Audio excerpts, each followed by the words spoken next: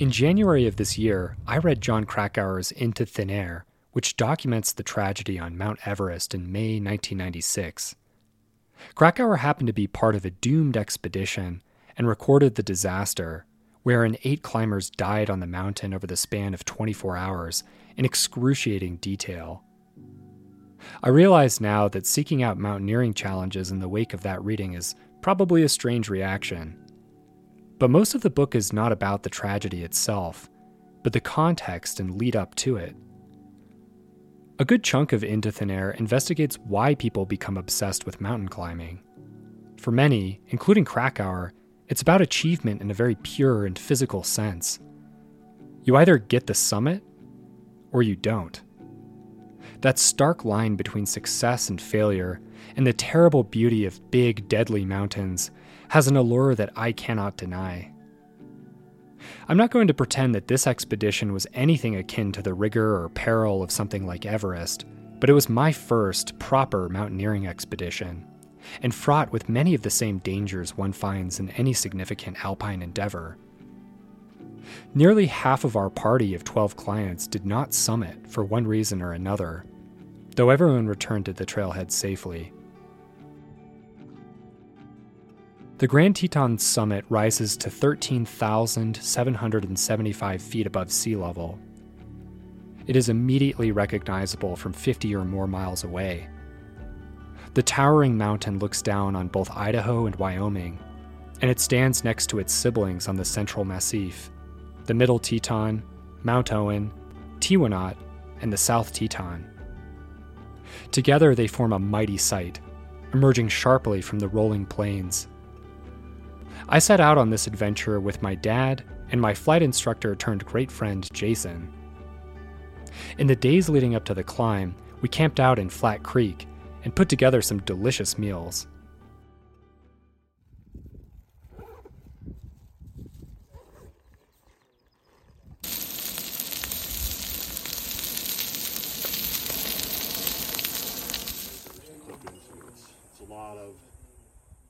The first guided day was prep.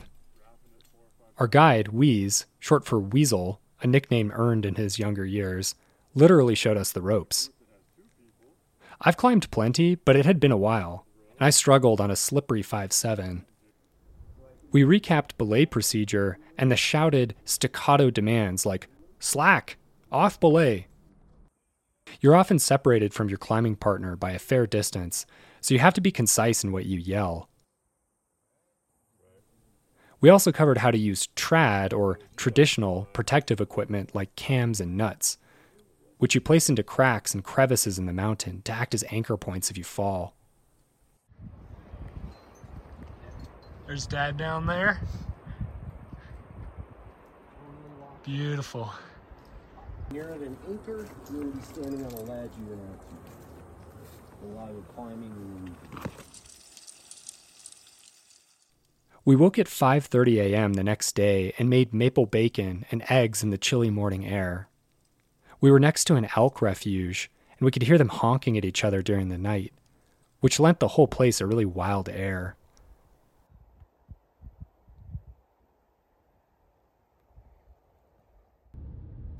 The drive to Lupine Meadows got the butterflies in my stomach going. The whole approach to the trailhead, you can see your objective, way up there, buffeted by severe winds and caked with snow. It looks really unforgiving and mean. We met up with Wheeze at 8 a.m. in the Lupine Meadows parking area. He was already there in his beige truck, suiting up. He handed us our food bags containing dinner and snacks for 2 days at high camp. We did a final gear check and set off.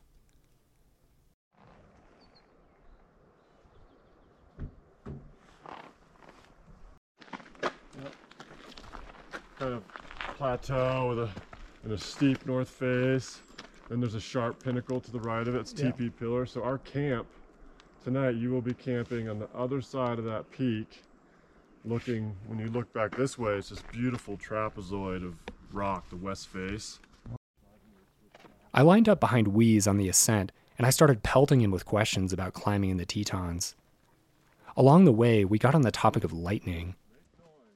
The Tetons are famous for unpredictable and extremely hazardous thunderstorms. In 2010, 16 were injured and one person died in a fast-forming storm that reared up on the peak of the Grand. All of a sudden it's like,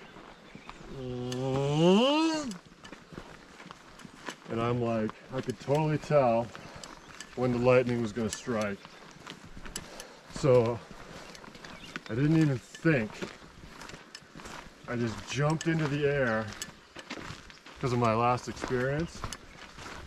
I jumped into the air into a cannonball, and it's like bang, and huge air blast in my chest. Oh my God. Didn't get struck, didn't feel any electricity. Yeah. Because if you have an ice axe on your pack or something, people have heard those buzzing. Right. You know, or there's been stories of people with their fillings in their mouth. Jeez. They can kind of feel some weird. That would be freaky. On a large switchback section a few miles into the trail, we saw an adolescent brown bear rooting around in the bushes. It had absolutely no interest in us or our fellow hikers, but freaked out tourists kept clapping their hands and blowing whistles. The bear just continued to munch on vegetation.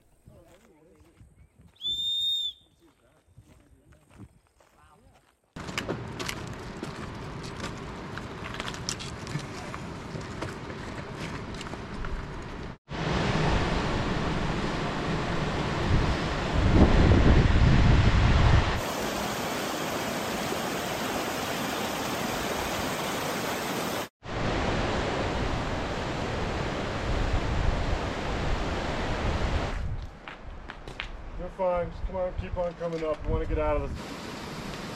It's called Petzl Caves. All Petzl dug out under some of these boulders around here. Campsite for the public. Made it to high camp. See the building in a second. Jason, how do you feel? Great. Yeah. Can't believe we just did that. Like, we ascended that. We arrived at high camp after about 6 miles and 4,300 feet of elevation gain. Sweet. How's it going? Good, how are you? Did you get some good footy up here? Oh, yeah, tons of good footy. Footy for the boys? Yeah. For the edit. Yeah. With the exception of the guides, all of us were fairly hammered on arrival. That's our objective tomorrow. How do you feel, Dad? Calorie depleted. Yeah. Right on. We're gonna have some nice meatballs and pasta and. The loungy chairs were a particularly welcome comfort. Oh, God, these chairs are luxurious.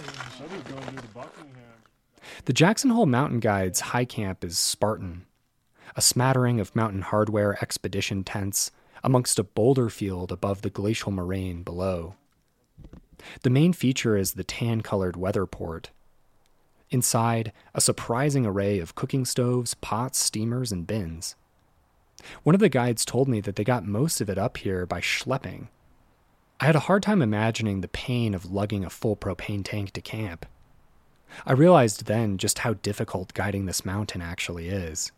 You do all the labor and unseen tasks so that clients can enjoy charcuterie at 11,000 feet. Paper. It'll open up. You'll have a Mylar bag. Grab that little packet of toilet paper and handy wipe and secure that in your pocket. Totally calm now, but it can be just blowing like crazy. Anything like that, okay? No sloppy overlap. Right.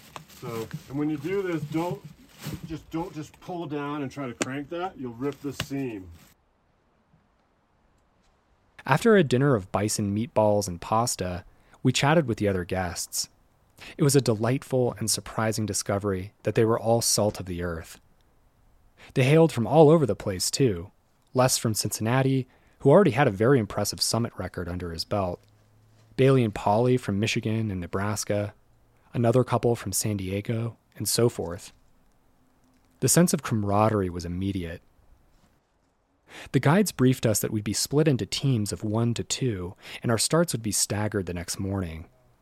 For Dad, Jason, and I, our assigned wake-up time was 3 a.m., and the departure slated for 4:30 a.m. We were last out. Others had starts much earlier, and everyone in camp went to bed around 8:30 p.m. Since 3 dudes would have been a tight squeeze in the tent, I slept in what the guides call the A-frame, which is a cave formed by 2 boulders that smashed together probably hundreds of years ago. Over time, people had plugged up any holes with smaller rocks and pebbles. It was actually a very comfortable bivvy, and I didn't suffer from the same overheating problems that the folks in the tents did. I was up at 2 a.m. with the voices and the sounds of guides preparing breakfast and coffee in the weather port, or hut, as they like to call it.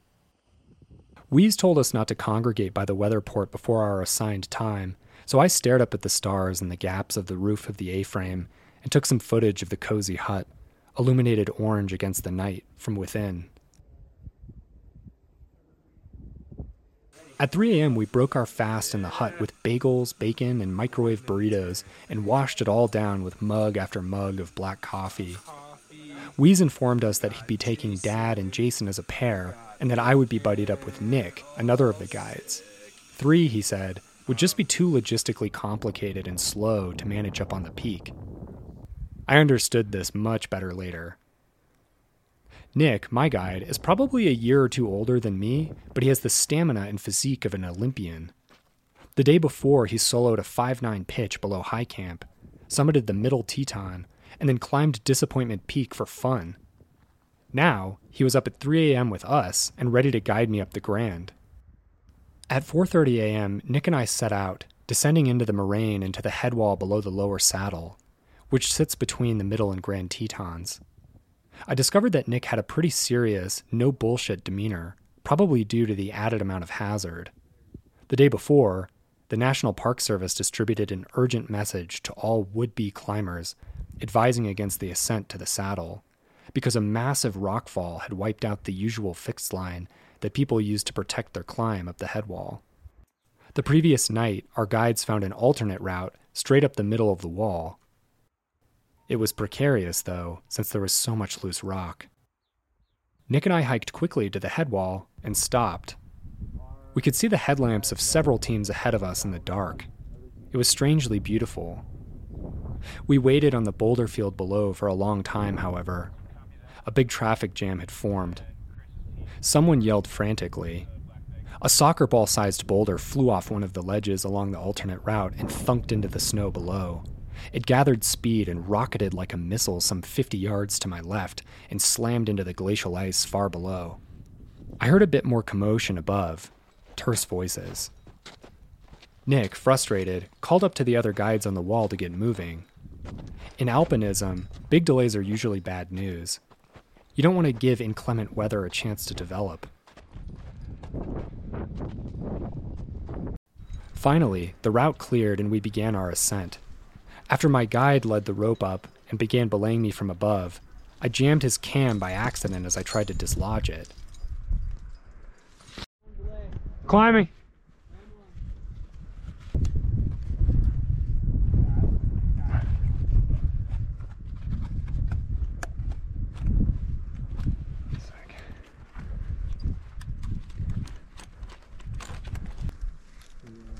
Ah, damn it.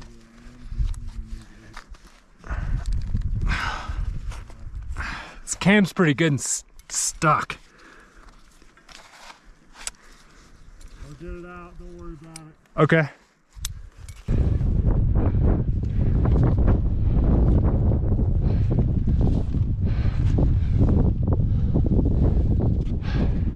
Lower saddle.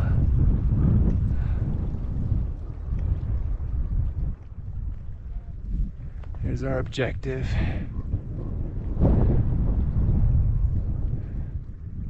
I feel like an idiot about that cam. Oh well, I'm still learning trad equipment. Having just met Nick, I found this extremely embarrassing, and I was sure he thought I was a total klutz. We got to the top of the saddle, and one of the other guides approached Nick about the couple she was guiding.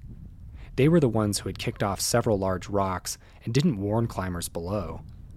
Apparently, they weren't following instructions well, and they were climbing sloppily. She wanted to spin them, which means turn them around back to camp, and a heated argument ensued. The other guides backed her up. This pair could not be trusted higher on the peak, where the rock hazards and need to follow guide direction become even more severe.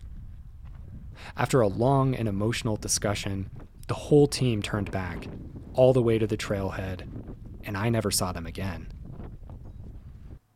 Nick and I continued up the saddle onto the flanks of the Grand. Our pace slowed with the steep terrain. You often a little wet and/or icy rock through here. Okay. So if it looks wet, just try to avoid it. Sure thing.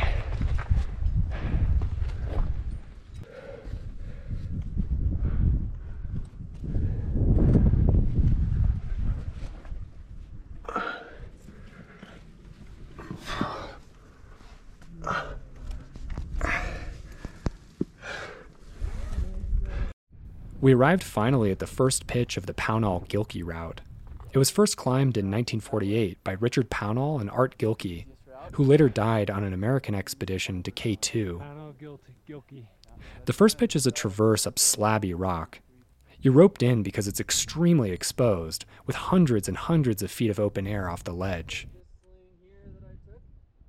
The second pitch is graded 5/8, but there are straps you can grab onto that make the whole thing easier. I did this with relish.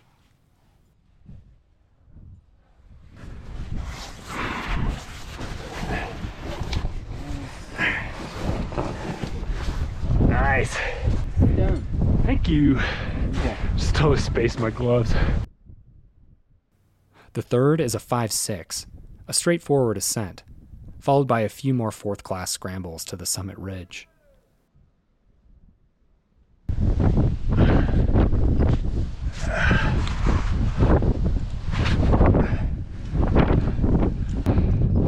Say we're at like, what, 13,000 or so now? Oh yeah, we're Wow. 2 or 4. We'll soak up this last bit of sun. We're going back in it. Oh, yeah. In 5 hours and 18 minutes, we summited the Grand Teton along with another team, Pete and Bailey.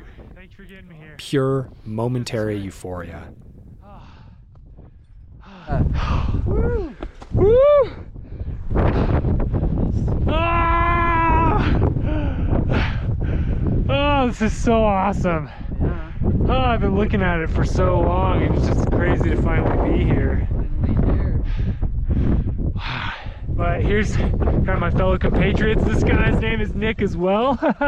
He was kind of guiding me up. Jason and Dad are on their way. They were with a different guide because it was just a lot to put 3 people with one guide.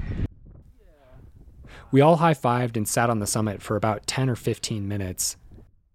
The sweeping views in 360 degrees were stunning. You could get a good sense of where the glaciers, thousands of years ago, sat above Jackson and the surrounding plains, flattening the valley into a pancake. The wind was cold, though, even through all of my layers.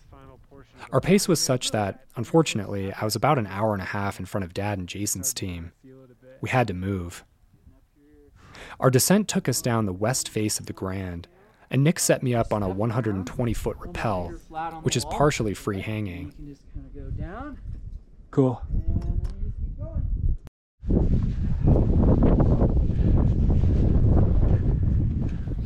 I haven't actually rappelled that much in my climbing career, and so this was probably the singularly most scary moment of the trip. Unfortunately, my GoPro battery died before you can really see the exposure.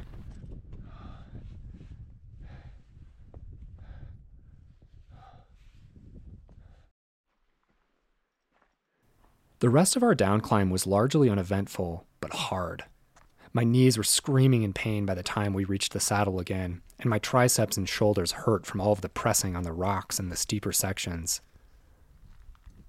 At the saddle, we encountered a British man wearing a fluorescent yellow shirt. He was asking the best way to get down. Nick asked if he had a harness. Exum, another guide company, had by this point installed a new fixed line down the middle of the head wall, an easy rappel. The man said he didn't have a harness. Nick asked if he had an ice axe. Again, the man said no. Nick, exasperated, asked if the man knew how dangerous it was to be here in these conditions without any equipment, if he had seen the National Park Service report on the rockfall. The man said no. Nick shook his head.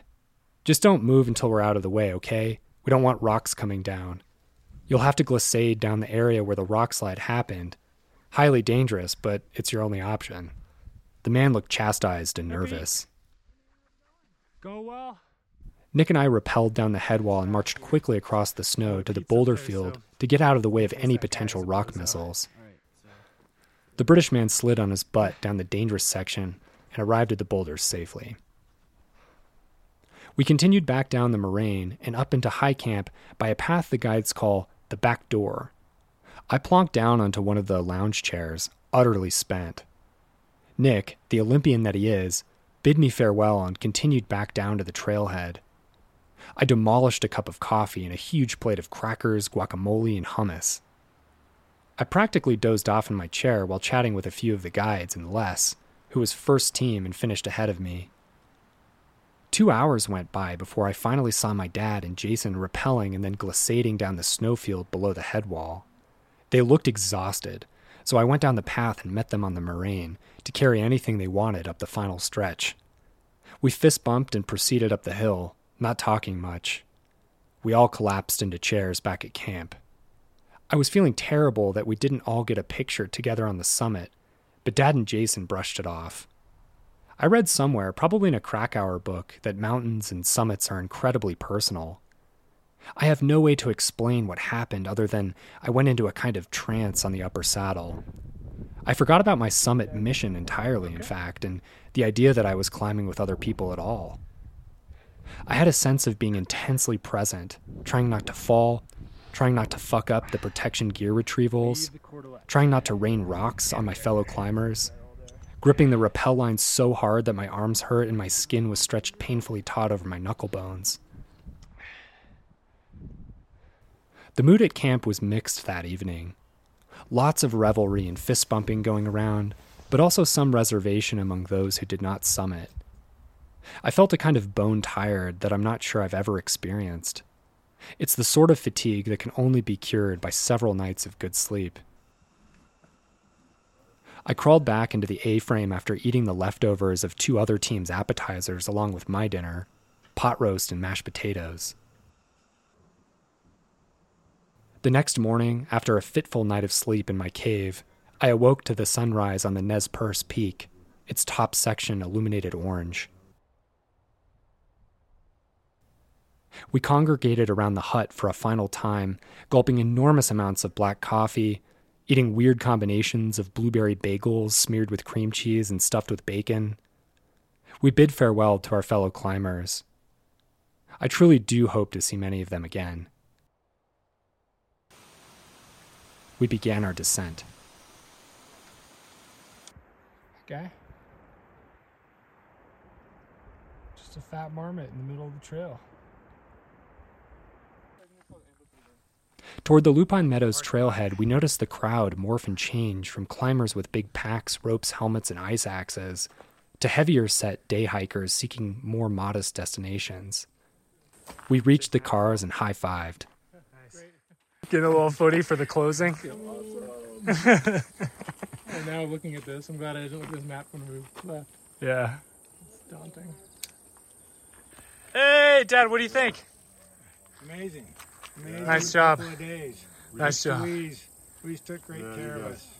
Hell yeah, hell yeah. After packing up in the car and bidding farewell to Wheeze, Dad, Jason, and I settled into burgers and beers at Dornan's, right outside the park. We stared up at the peak of the Grand, still jagged, still foreboding. This experience was transformative. I feel stronger for it. Denali, here we come.